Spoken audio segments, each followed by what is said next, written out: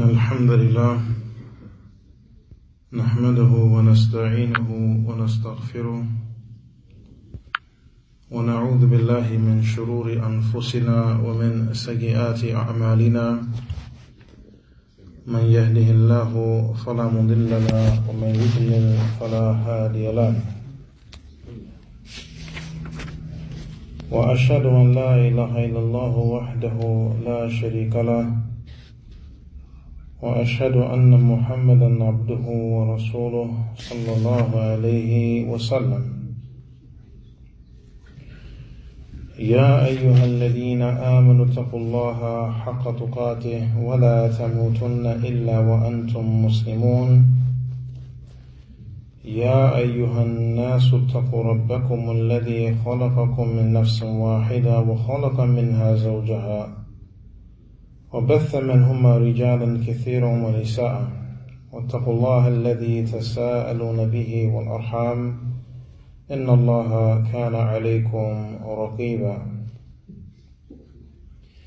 يا أيها الذين آمنوا اتقوا الله وقولوا قولا سديدا يصلح لكم أعمالكم ويغفر لكم ذنوبكم ومن يطع الله ورسوله فقد فاز فوزا عظيما أما بعد فإن أصدق الحديث كتاب الله وخير الهدي هدي محمد صلى الله عليه وسلم وشر الأمور محدثاتها وكل محدثة بدعة وكل بدعة ضلالة. Tonight we begin with the narration on the authority of Anas bin Malik radiyallahu an قال أصر إلي النبي صلى الله عليه وسلم سرا فما أخبرت به أحدا بعده ولقد سألتني أم سليم فما أخبرتها به. وفي رواية لمسلم قول أم سليم لا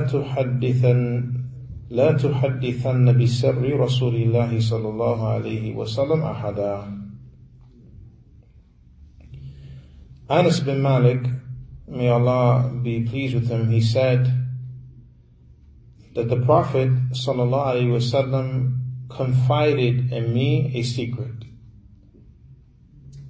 and I did not inform anyone of this secret after him. And Sulaym, she surely asked me, and I did not inform her about it. In another narration in the Sahih of Imam Muslim, the statement of Sulaym radiyallahu anha, do not ever inform anyone about the secret of the Messenger of Allah sallallahu alayhi wasallam. This narration, barakallahu fikum, establishes the importance of preserving trust.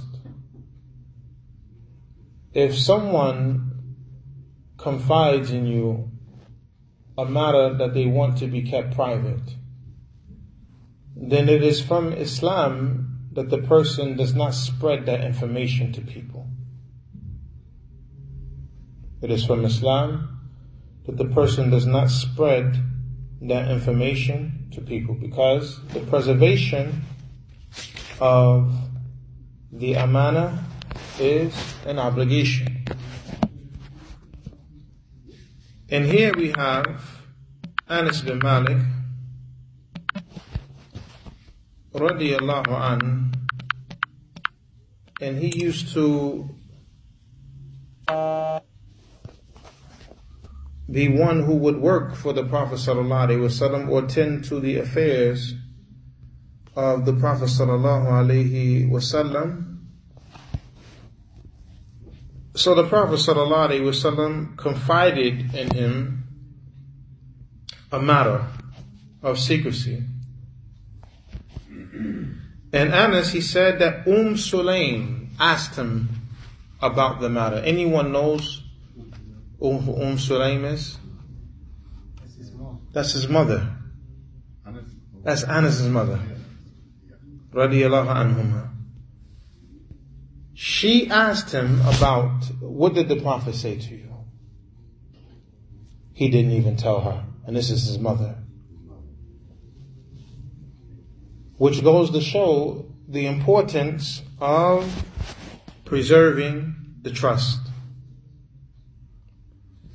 Even after the death of the Prophet ﷺ, Anas didn't tell anyone. And that's what he mentioned. فَمَا أَخْبَرْتُ بِهِ أَحَدًا بَعْدَهُ. I did not inform anyone after him.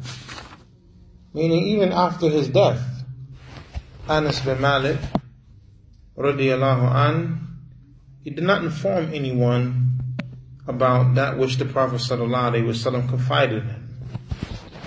And this is the true mannerisms of Islam. That a Muslim is the one who preserves the trust. And when someone confides in you a matter, then it is not for you to disclose that affair to anyone. Because that will be considered a breach of the trust. Throughout the text from the Quran and the Sunnah, and from that which we read from the lives of the Sahaba radiyallahu anhum ajma'een,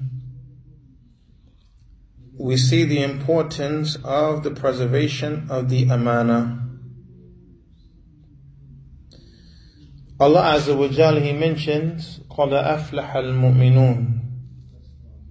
Successful indeed are the believers. Alaykum salam. And then Allah, He mentions characteristics of the believers. One of those characteristics, وَالَّذِينَ هُمْ لِآمَانَاتِهِمْ وَعَهْدِهِمْ رَاعُونَ. And those who preserve and guard the trust and their covenants. So from the characteristics of the believers who are successful is that they guard and preserve the Amānah, the trust, and their covenants. The scholars, they mention that the Amānah, it consists of everything that Allah Azza wa Jal has commanded you to preserve. And also that which enters into the preservation of the Amānah is preserving and protecting your body parts from doing anything and everything that Allah is not pleased with. That's a part of the Amānah. Also a part of the Amānah is preserving the things that people have entrusted you with. This is also a part of the Amānah.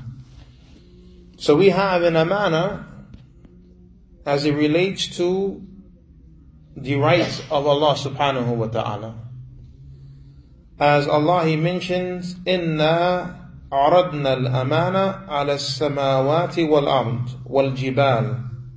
That indeed we presented the Amānah to the heavens and the earth and the mountains. Allah says He presented the Amānah to them, or to these matters in creation. فَأَبَيْنَا أَن يَحْمِلْنَهَا. But they refused to carry the responsibility. وَأَشْفَقْنَا مِنْهَا. And they were afraid to carry this responsibility.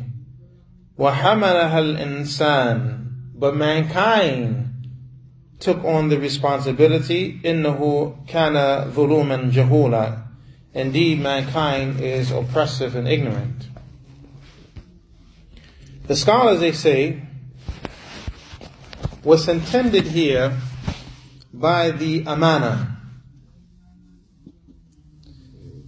is that Allah Azza wa Jal presented to the heavens and the earth and the mountains to take on the responsibility of worshipping Him, fulfilling the commandments and staying away from the prohibitions. This was the Amānah that was presented. However, the heavens and the earth and the mountains, they didn't want that responsibility. Meaning being responsible for the commandments that Allah sends down and being responsible for staying away from the prohibitions. They refused it. But mankind, out of ignorance and out of oppression, we took on the responsibility. And this is also out of weakness and ignorance. Except for those whom Allah Azza wa Jal has given success to fulfill the trust. So that's in relation to the Amānah between mankind and Allah Azza wa Jal, the Creator.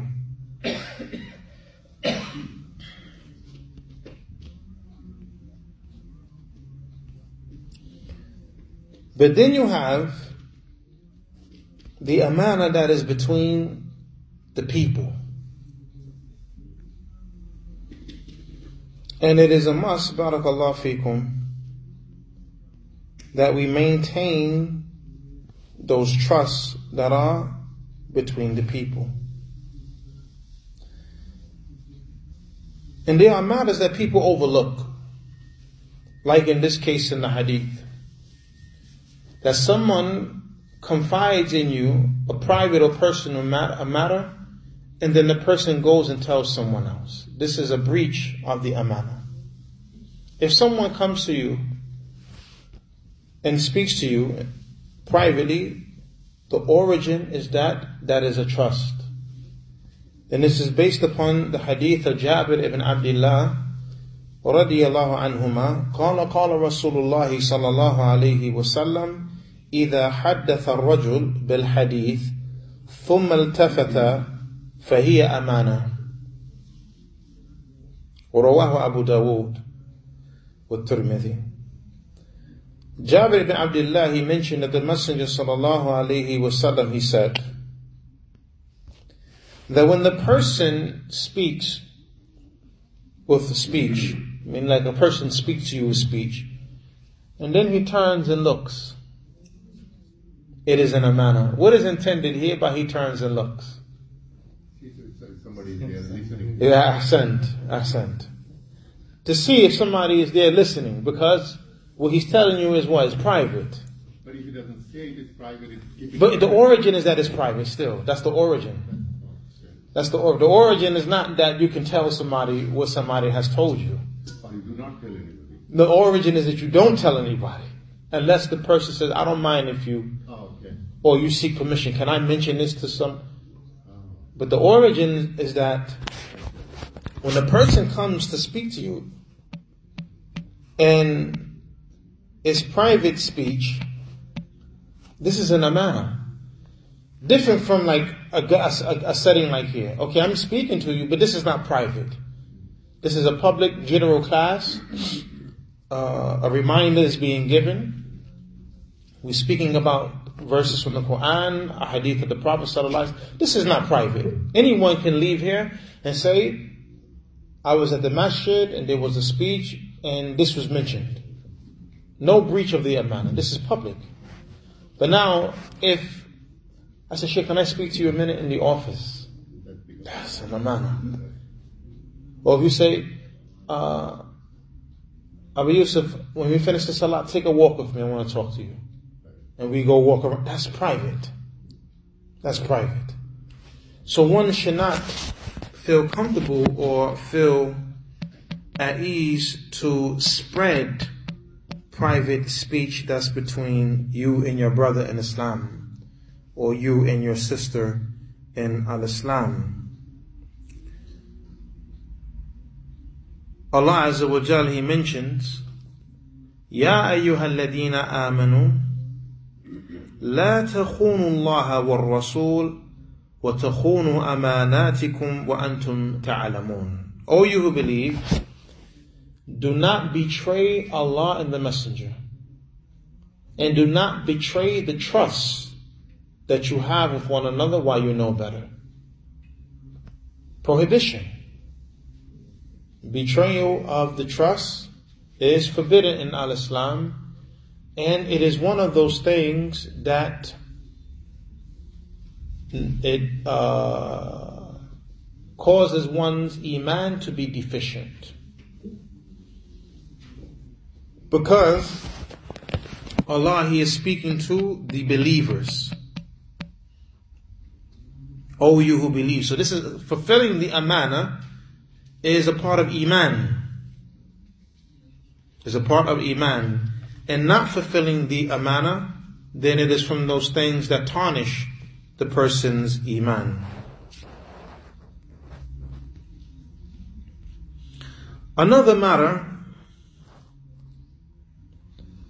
that people fall into as it relates to the breach of the Amānah is the Amānah that is between the husband and wife. We have the narration عن أبي سعيد الخدري رضي الله عنه قال قال رسول الله صلى الله عليه وسلم إن من أشر الناس عند الله منزلة يوم القيامة الرجل يفضي إلى امرأته وتفضي إليه ثم ينشر سرها. This narration is collected in the Sahih of Imam Muslim. Abu Sa'id al-Khudri radiyallahu an, he said that the Messenger of Allah sallallahu alayhi wasallam stated, indeed, from the worst of the people, or the most evil of the people with Allah, as it relates to their status on the Day of Judgment, the man who goes to his wife and he has relations with her, and she has relations with him, and then afterwards he goes and spreads her secrets.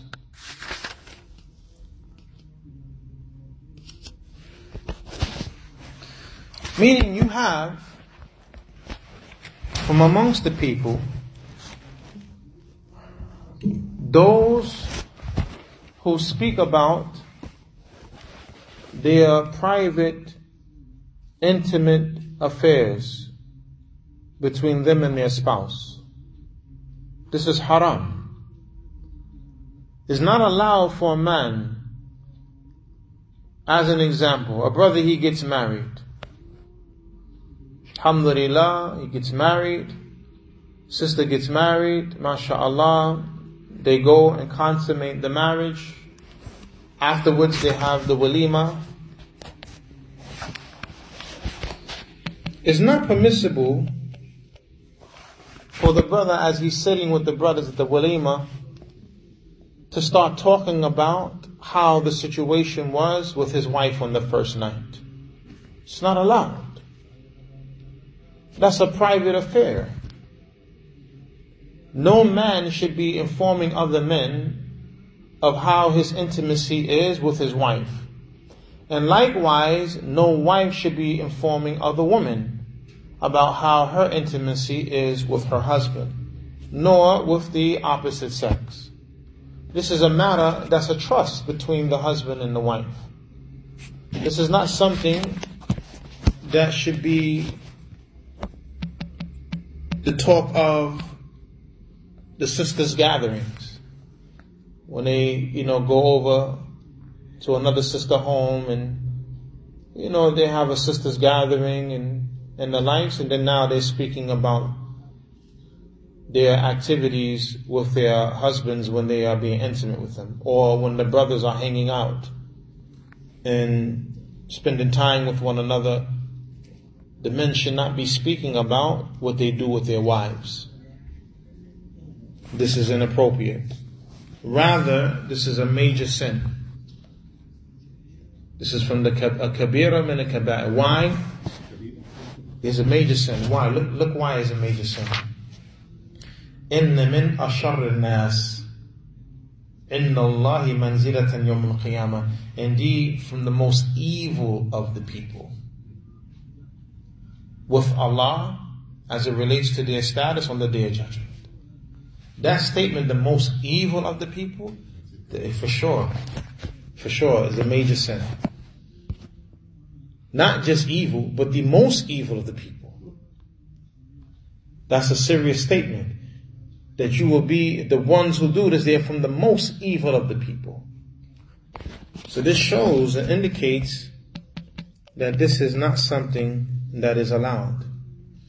And even if the marriage doesn't work out,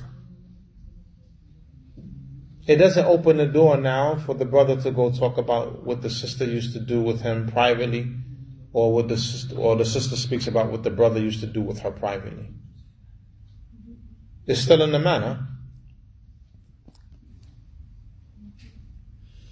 Unless there is a legislated benefit in doing so.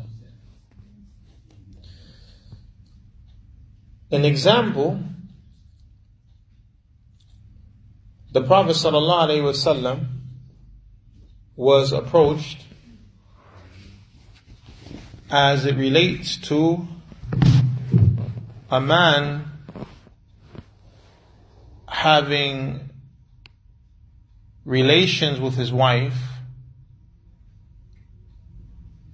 but there is no exiting of the seminal fluid.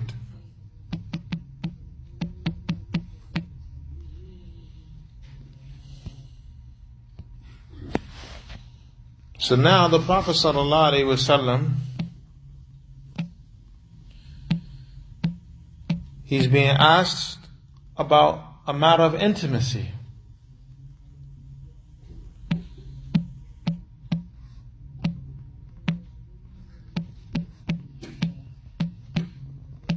And this is while he is in his home. And his wife, Aisha radiallahu anha, she was present.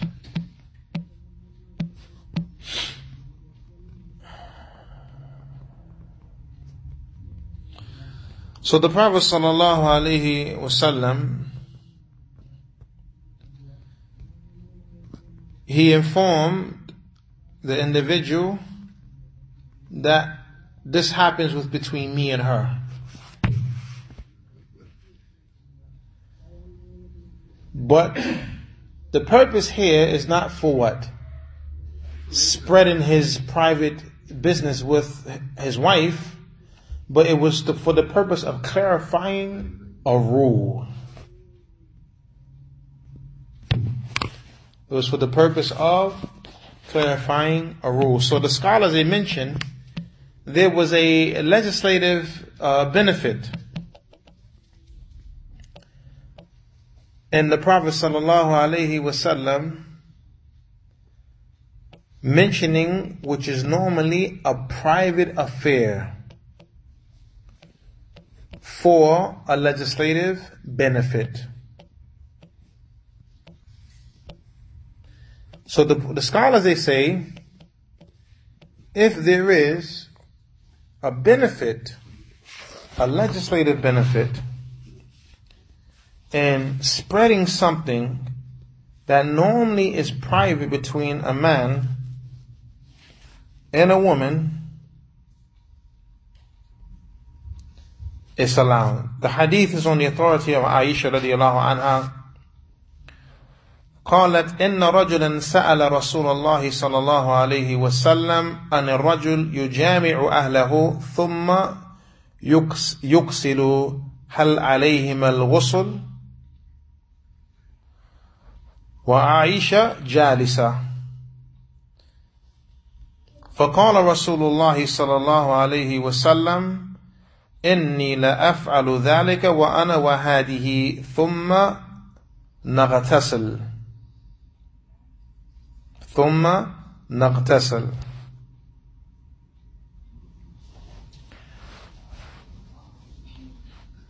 Pass me Sahih Muslim, hadith number 350.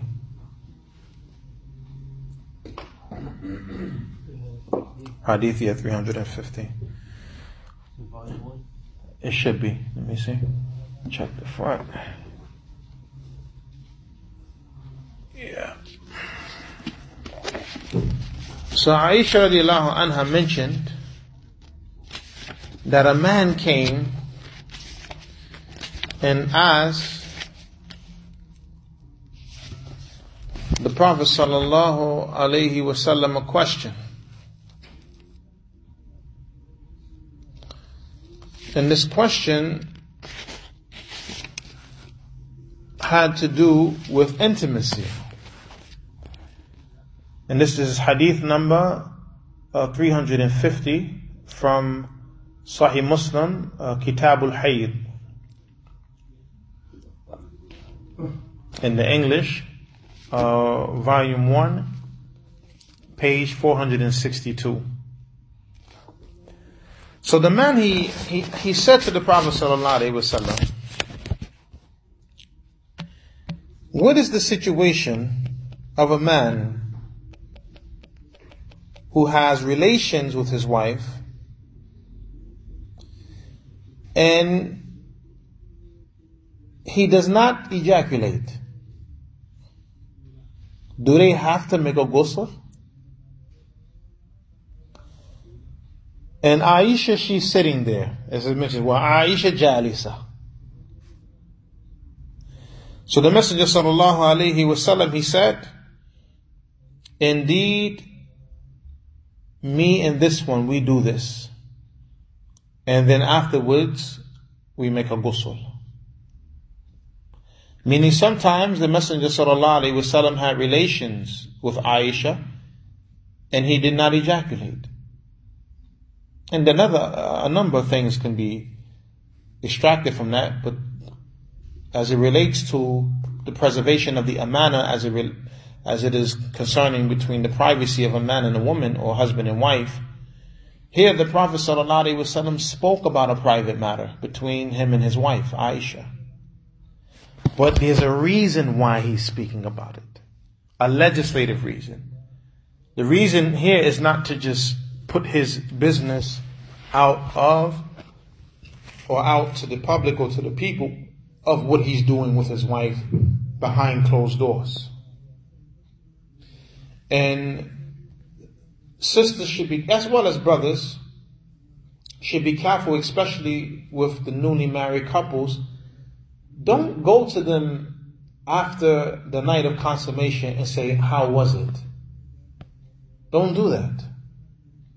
Because that's not your concern. Don't ask the sister, how was he? And then she starts going into graphic details or this is not allowed in Islam. Likewise, we shouldn't ask a brother, how was it? Rather, we make dua for him, that Allah blesses him and his wife and blesses them in their union. But we should not be asking brothers and sisters, how was it? See, that's from the affairs of Jahiliyyah. This is from the mannerisms of the kuffar. That they speak about their private lives as it relates to intimacy with their spouses. Islam doesn't allow this because this is an amana. Because in speaking about these things without right or without justification in Islam, this can lead to evil. From the evils that it can lead to is stirring up the desires of the people who you are talking about for your spouse. If a man goes and describes how his wife looks and how she was and what she did and what to another man, you're stirring up his desires So now this opens the door for shaitan to make him to wonder about what it would be like. And then you never know, this person may be weak in faith. And then now this individual goes to your house when you're at work. He makes up an excuse. Oh, I didn't know. And then he's looking for a way in. You never know. Shaitan is real and the whispers are real. Or the evil eye. Person can give a person the ayn. And other than that, so these are matters that the Prophet ﷺ forbade. That a man or a woman spreads that which takes place privately behind closed doors. Except in this case, or in the case where there is a legislative benefit. And Imam An-Nawawi, he commented on this hadith.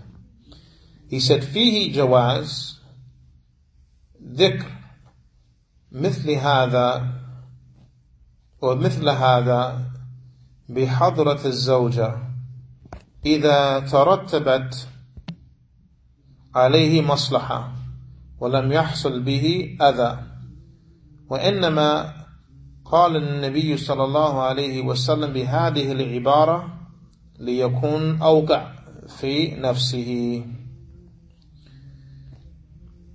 Imam An-Nawawi, he said, in this narration, you have the permissibility of mentioning the likes of this affair in the presence of the wife when there is a benefit that's going to come from that. And there is not going to be any harm. And indeed, the Prophet ﷺ, he only said this using this terminology in order for it to have more of an effect upon that individual, because the questioner, he has doubt. Okay, there wasn't an ejaculation. Does he have to make ghusl still? So the Prophet ﷺ mentioned himself, I do this with her, and then we make a ghusl. To show, yes, you have to make the ghusl. As in the beginning, as it relates to that ruling itself, in the beginning when a man had relations with his wife and he did not ejaculate, he did not have to make a ghusl. This was the rule in the beginning. And the Prophet ﷺ, he mentioned, إِنَّمَا الْمَاء مِنَ الْمَاء or الْمَاء مِنَ الْمَاء. Indeed, water is from water. And what's intended by water being from water is that the water of ghusl becomes obligated when there is the seminal fluid, the water of seminal fluid coming out of the individual. Shaykh, عليها أن تستر نفسها جزاك الله خيرا في رجال.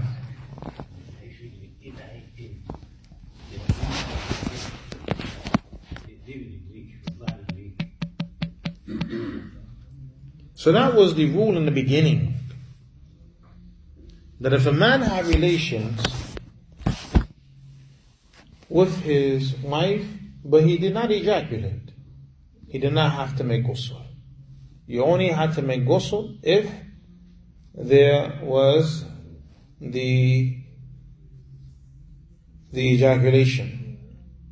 But then later on, that was abrogated. That rule was abrogated. Because another hadith came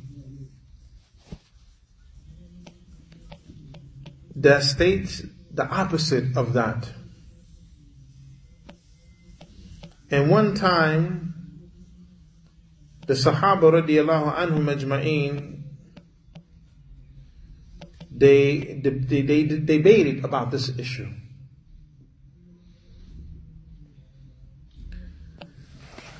And some companions were saying the person has to make ghusl.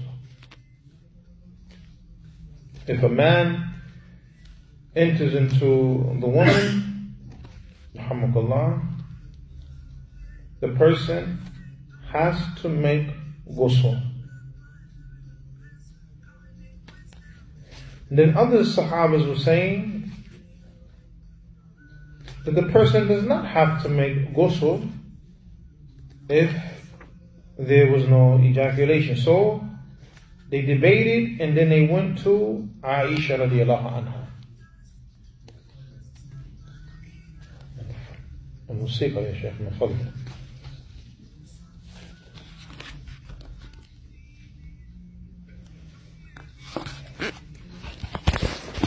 So Aisha radiallahu anha, and this hadith is also in Sahih Muslim, is hadith 349, the one before the other one. And for time's sake, it was narrated that Abu Musa said, a group of the Muhajirin and Ansar, they differed concerning that.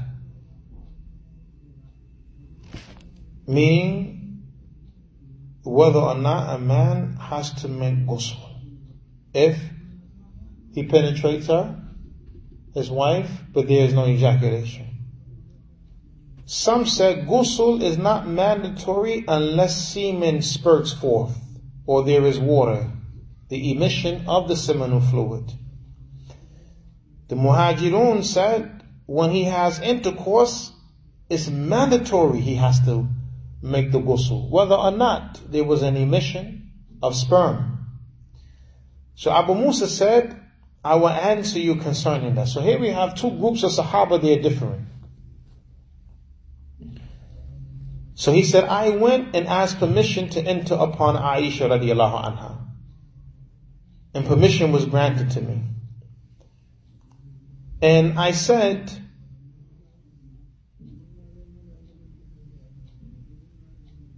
Ya Ummah, or Ya al-Mu'mineen, O mother of the believers, Inni urid an as'alaki an shay'in. Indeed, I want to ask you about something. Wa inni astahi, but I'm shy to ask you.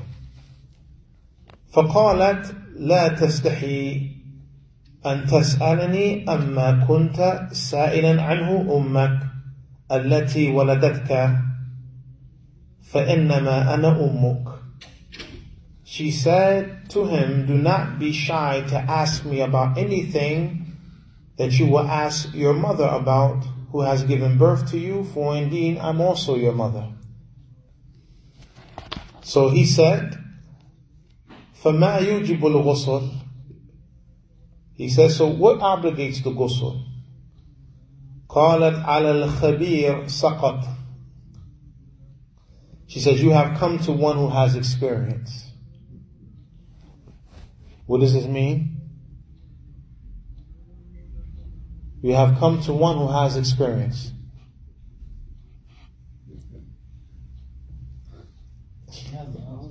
Huh? She has the answer. She has the answer. You have come to one who has experience. She has the answer. How does she have the answer?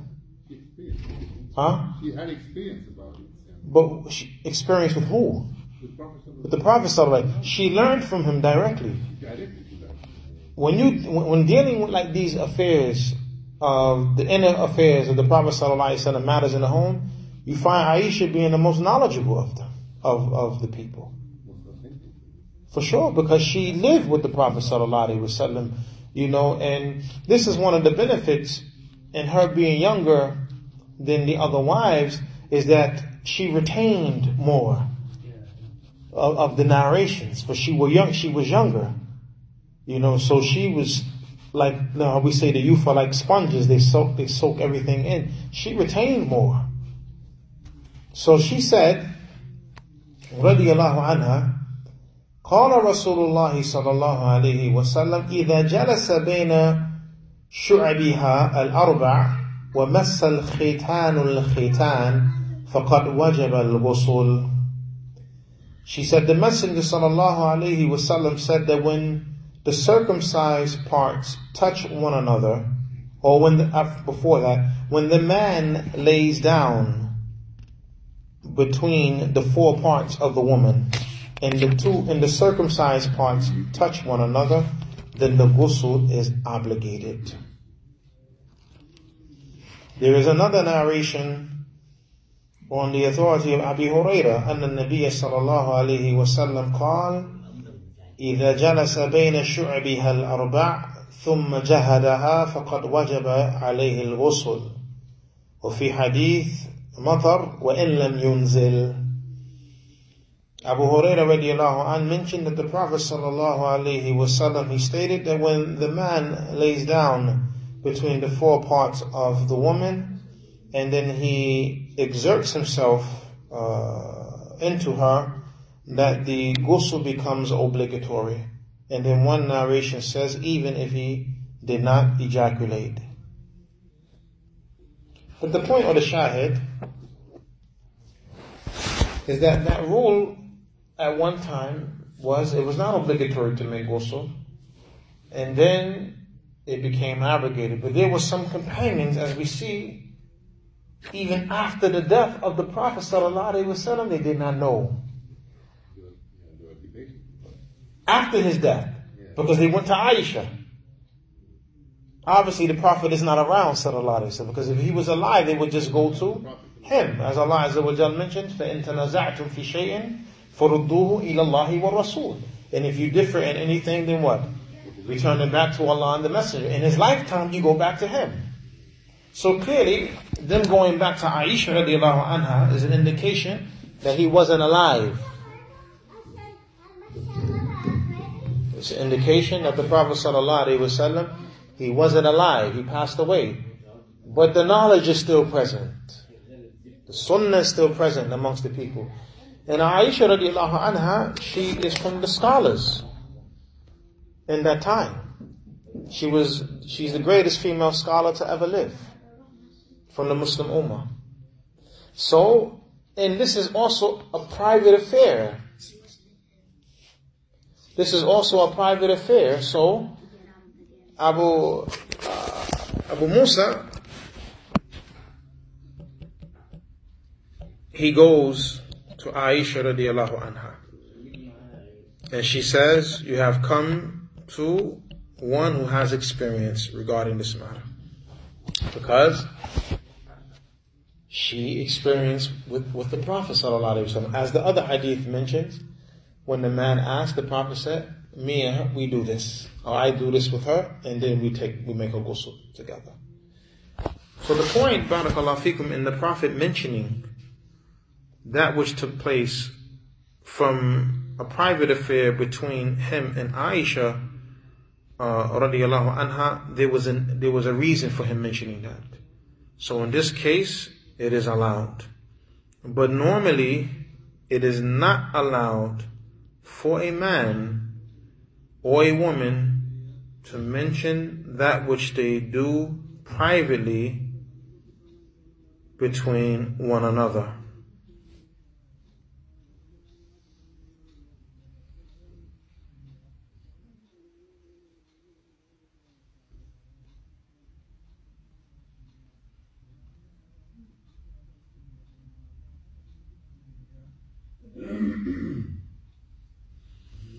Now, so this is a matter, barakallahu fikum, that the spouses must be aware of, that is not permissible to talk about that which takes place in the privacy of their home as it relates to intimacy, and other than that also, because normally what happens in the home is to be kept in the home and not to be spread amongst people.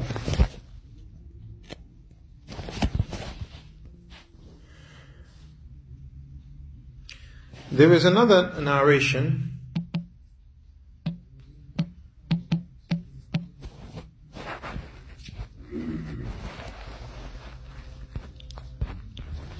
on the Prophet sallallahu alaihi wasallam,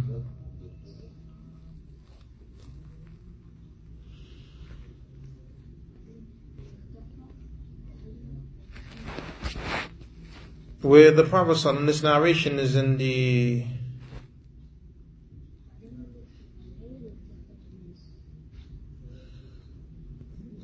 narration is in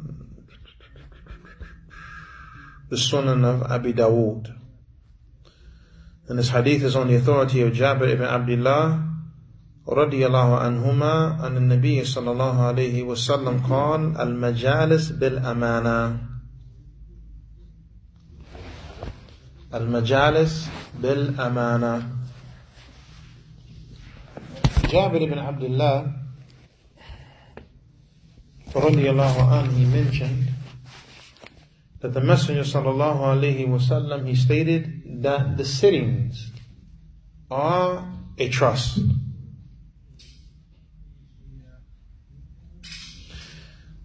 The scholars, they say that the sittings or the gatherings that take place between people, it is upon the person to preserve and guard the speech which took place in that gathering. He should not spread it nor make it known. Especially those gatherings where it is required from a person to keep the matter private, or the private gatherings dealing with specific issues.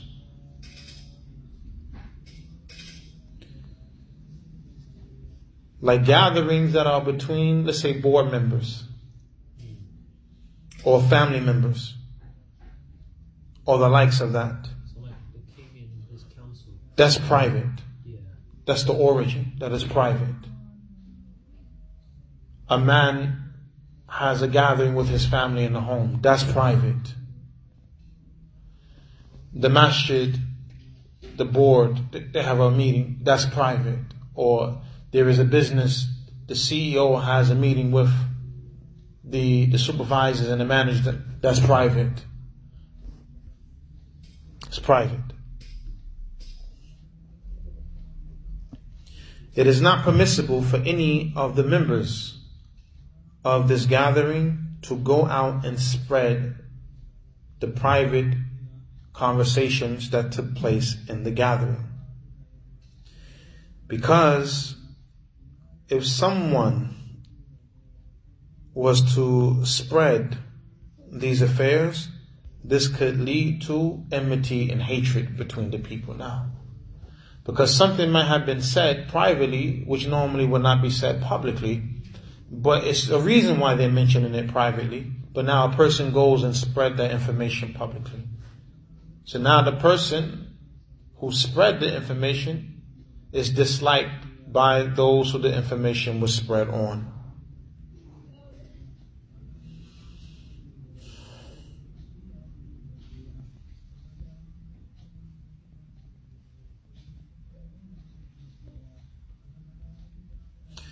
So what is obligatory upon the people is to refrain from spreading the private conversations which took place in the gathering.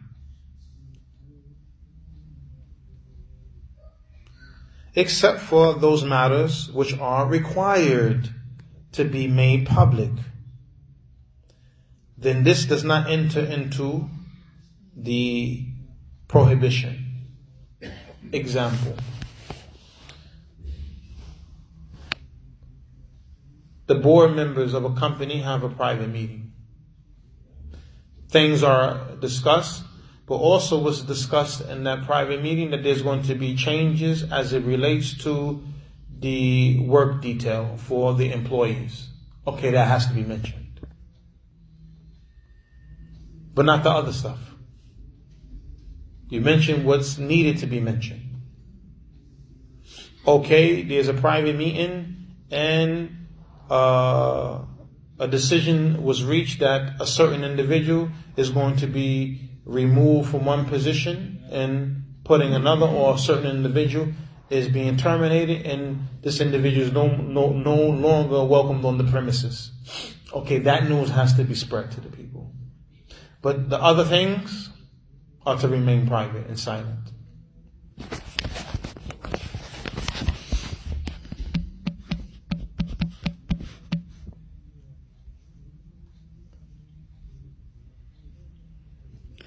So the statement of the Prophet sallallahu alaihi wasallam, al-majalis bil amana, that the sittings are a trust,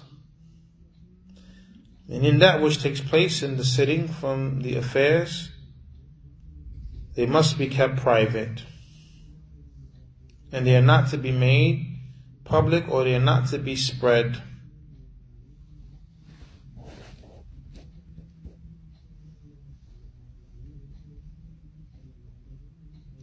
Except in the case, as one word he mentioned, al-majalis bil amana illa thalatha, that the gatherings are a trust except for three kinds of gatherings.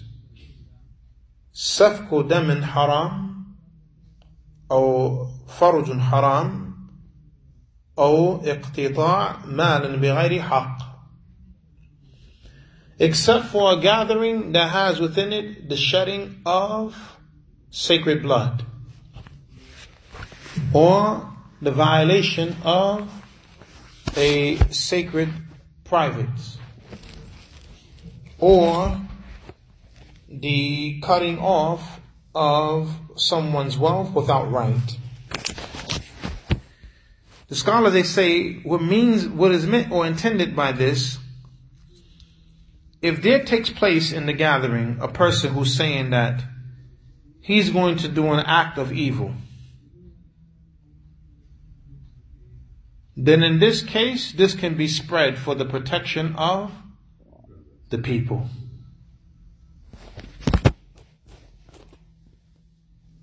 There's a gathering, and a person says, I'm going to rob so-and-so. I don't like him. Say, akhi, this is haram. You can't do this. No, man, I want to rob him. And then he gets up and walks out. We can put the individual, the people who he said he's going to rob, on alert. The authorities can be alerted so that this is prevented, that someone's wealth is not violated. The person now cannot say, the Prophet said, al-majalis bil amana, that the gatherings are a trust. I said that to y'all in a private meeting. No. But you saying that you have the intention to go out and cause harm to someone. So this is not something that can be kept private. You see? And this is from the beauty of al-Islam. This is from the beauty of the deen. That the deen does not condone any type of violation of people's rights and people's property and people's honor, or the violation of the private parts and the likes. Or if a person, he goes out and he says, I'm going to commit zina with so-and-so's wife. No, this matter has to be mentioned so that the people can be on alert. Or any other type of prohibited affair where some harm can come about, then in this case, this does not fall under the hadith of it being in a manner that cannot be spread.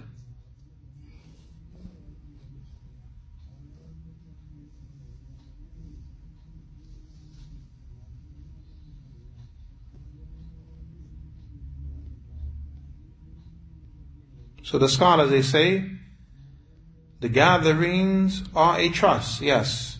However, there are exceptions to that rule. And it is that which can be a harm or a danger to someone. And we cannot be quiet about this. It's not befitting to be quiet about it because someone can be hurt. or it can lead to a great harm.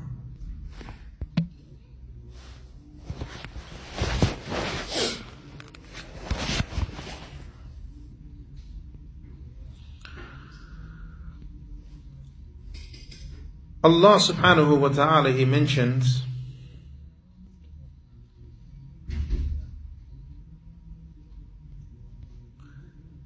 showing the importance of fulfilling the amana. إِنَّ اللَّهَ يَأْمُرُكُمْ أَن تُؤَدُّوا الْأَمَانَاتِ إِلَى أَهْلِهَا.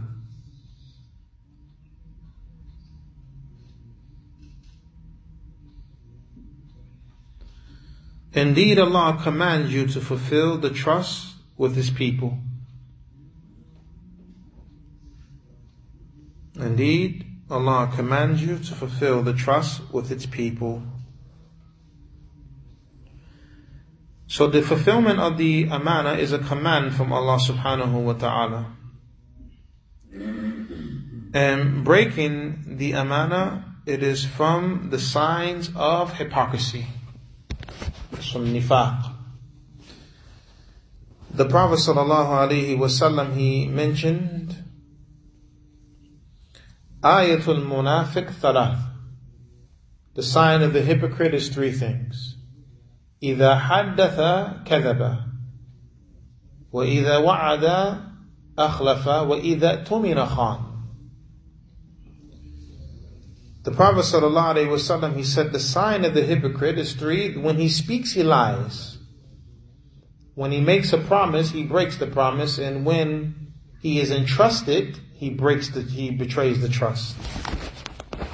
Another narration, the Prophet sallallahu alaihi wasallam said, أربع من كن فيه كان منافقا خالصا ومن كانت فيه خصلة منهن كانت فيه خصلة من النفاق حتى يضعها. There are four matters. Whoever has these four matters within himself, he is truly a hypocrite. Meaning he truly has the traits of a hypocrite. Not that he is a hypocrite with the major hypocrisy, but meaning he truly has the traits of hypocrisy. But whoever has a trait from the traits of hypocrisy, then he has within him a trait of hypocrisy. Until he abandons it. إِذَا اؤْتُمِنَ خَانَ. When he is entrusted, he breaks the trust or betrays the trust. وَإِذَا حَدَّثَ كَذَبَ. When he speaks, he lies. وَإِذَا عَاهَدَ غَدَرَ. And when he makes a covenant, he breaches the covenant. وَإِذَا خَاصَمَ فَجَرَ. And when he argues, he's corrupt in his argumentation. And what's meant by he is corrupt in his argumentation, meaning he is a person, when he argues, he's verbally abusive. Or when he argues, he knows he's wrong, but he still argues. And he lies to make himself look right. This is from the traits and the signs of hypocrisy.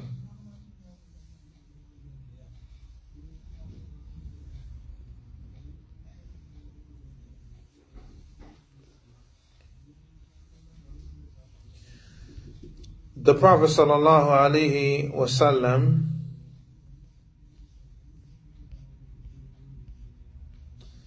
he mentions, and this narration is on the authority of Abu Hurairah radiallahu an, إِذَا ضُيِّعَتِ الْأَمَانَةِ فَانْتَظِرِ السَّاعَةِ. That when the trust is lost, then wait for the hour to be established. When the people no longer fulfill their trust and they betray the trust, this is from the signs of Yawm al-Qiyamah being near, or that the hour is near. قِيلَ كَيْفَ إِضَاعَتُهَا يَا رَسُولَ اللَّهِ. It was said, how is the trust wasted, O Messenger of Allah? The Prophet sallallahu alaihi wasallam, he said, إِذَا أُسْنِدَ الْأَمْرِ إِلَى غَيْرِ أَهْلِهِ فَانْتَظِرِ السَّاعَةِ.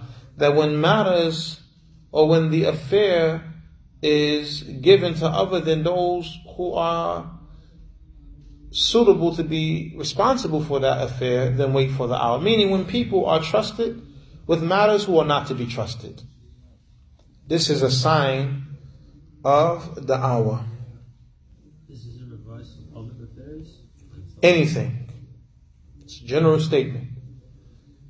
When responsibilities or matters are given to those who are not deserving of them. People being put in positions that they do not deserve. People being trusted who are not to be trusted. And this is from the signs of the last day or the hour to come. The Prophet ﷺ mentioned that there will be years of deception. And during this time, what will take place? The liar will be considered truthful. And the truthful will be considered a liar. And we have that. We have that. We see that in this time. Individuals portraying the image of righteousness. Men and women.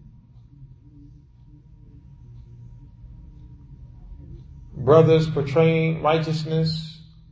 They outwardly appear with the look of the sunnah, but the person is corrupt. The person is a person of innovation who tries to hide his innovation, but he cannot hide his friends. A person of innovation can hide his innovation, but he cannot hide the people who he's associated with. Or a person, he comes in the garb of the sunnah, but he's an enemy of the sunnah, an enemy of the scholars of the sunnah.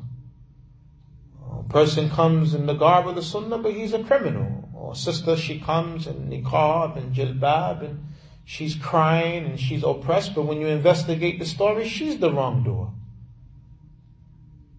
She's the criminal. She's the liar. But the people look at it the opposite way. No, she's true. Look at the sister, she's crying. Okay, crying doesn't mean that somebody's telling the truth.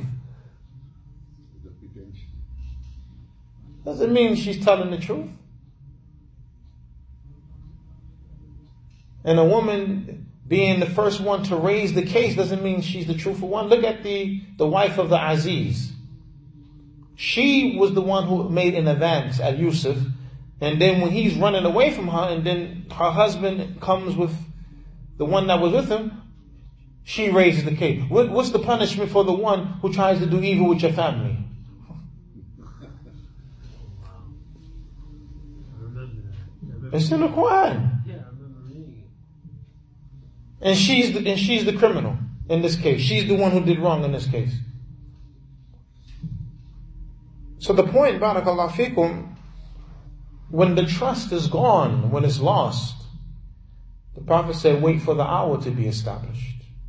And without a doubt, we are living in a time where the trust is lost. As an example, a woman, she marries a man. And she trusts this man to be her guardian and her protector. And then when the woman goes to work, the man is doing inappropriate things to her children. How many times we see this in the news? The trust is gone. People are not trustworthy in these days and times like that. Or the opposite, the man is going out to work and he's busting his behind, working hard to do the best he can for his family, and the woman has another man in the house while how many times we hear these things? The Amānah is gone amongst the people. Or when people invest their money in things and then all of the people lose their investments because of the people who are on the inside being corrupt and embezzling the wealth of the people and the likes, and then do some type of scam to tell the people their money is lost, but they took all the money. I mean, there are many examples that can be given of how in these days and times people are trusted who don't have the right to be trusted. But it's not like before where the people on a wide scale were honorable and the likes. It's not like that anymore. We don't live in those times anymore. So we have to be careful as it relates to who we entrust people with the trust.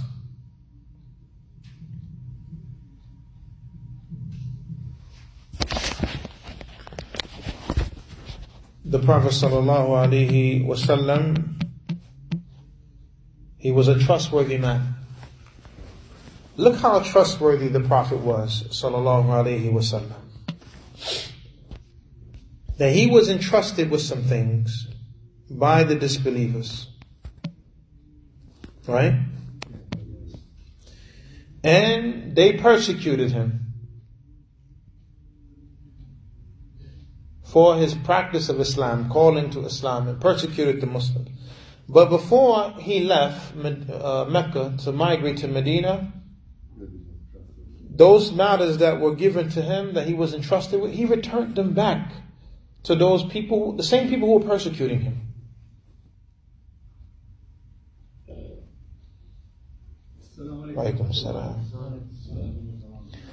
If it was us, if somebody said, listen, hold on to this $5,000, and then that person, did something wrong to us, we keeping that $5,000. That's how the people think. This is payment for what you did to me. This is how people think in this day and time. Right? That's how we are as a people. He ain't getting that money back. See my eye? See what he did? You heard what he said about me? Muslims were killed in Mecca for La ilaha illallah Muhammadan Rasulullah. Prophet still returned that what he was entrusted with back to the people. The Prophet's character was impeccable, was infallible, man. Subhanallah wa bihamdihi. As Allah mentions, وَإِنَّكَ لَعَلَى خُلُقٍ عَظِيمٍ. Indeed, you are upon exalted character. The Prophet had the best character. His character was the epitome of good character from any human being. He's the perfect example for us. Sallallahu Alaihi Wasallam. And this is why Allah has made him the role model for all of mankind. Not just the Muslims, but he's the role model for all of mankind.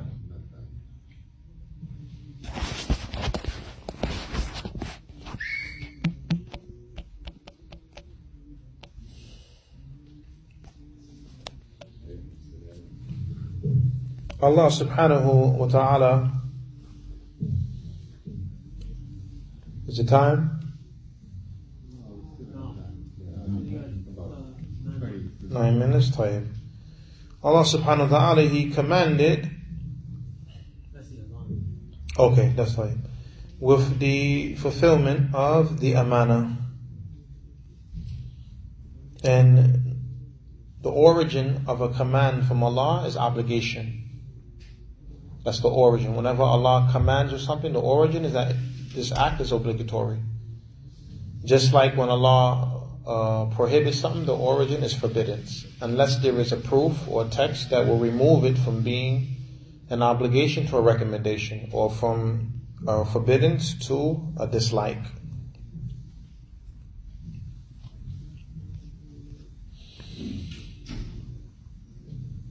If we have violated the Amānah, it's upon us to rectify the affair now with those whom we violated the Amānah with.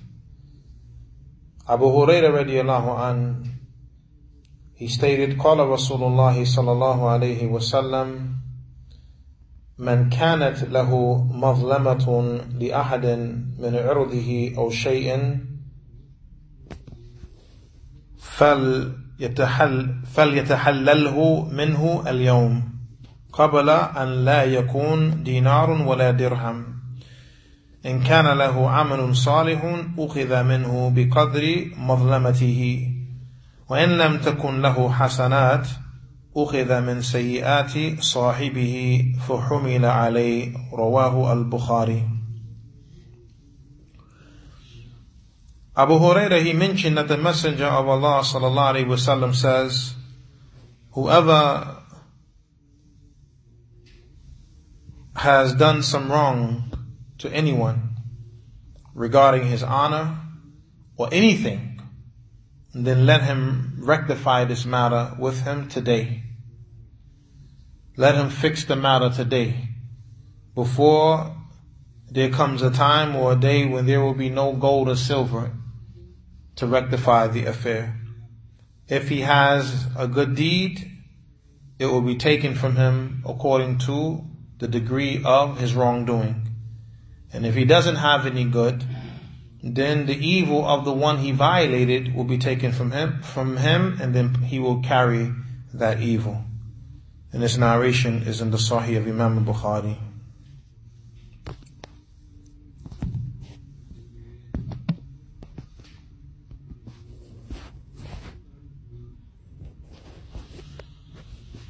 Another narration, we will end with this.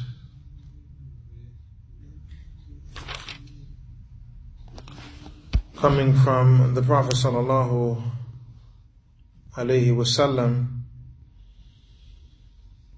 as it relates to the Amānah. And barakallahu fikum, all of the ahadith of the Prophet sallallahu alaihi wasallam are important. But this, as it relates to Amānah, the Prophet sallallahu alaihi wasallam said, "La iman liman la amanata lah," or kama qala sallallahu alaihi wasallam.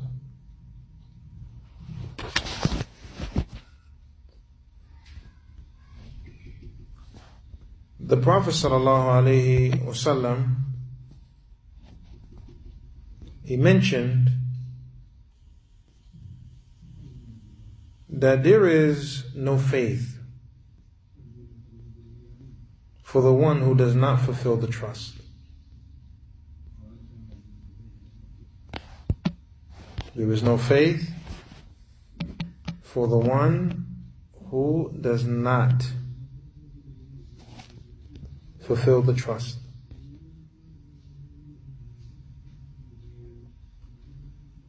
This statement of the Prophet sallallahu alaihi wasallam, the Prophet here is negating the completion of faith for the one who does not fulfill the trust. And this is an indication that this is a major sin. When you breach, or when Iman is being negated in a narration, this is an indication that the sin is a major sin. So here, those who do not fulfill the trust, then the Prophet said there's no faith for them. Not meaning that the person is a kafir, for that would be from the understanding of the Khawarij, that when people commit major sins that they are disbelievers. No. But the meaning that is intended here is that the person is deficient in his Iman. Person is deficient in faith. And the negation of Iman is a negation of the completeness of faith and not the origin of faith. So the person who does not fulfill the trust is not a complete believer. But that's an indication that this is a major sin, because the Prophet negated Iman from this person, meaning the completeness of Iman. Inshallah ta'ala, I'll stop at this point. Whatever is correct, the praise is for Allah subhanahu wa ta'ala alone. And whatever is incorrect, it is for myself. Wa subhanaka Allahumma bihamdika ashhadu an la ilaha illa anta astaghfiruka wa atubu ilayk.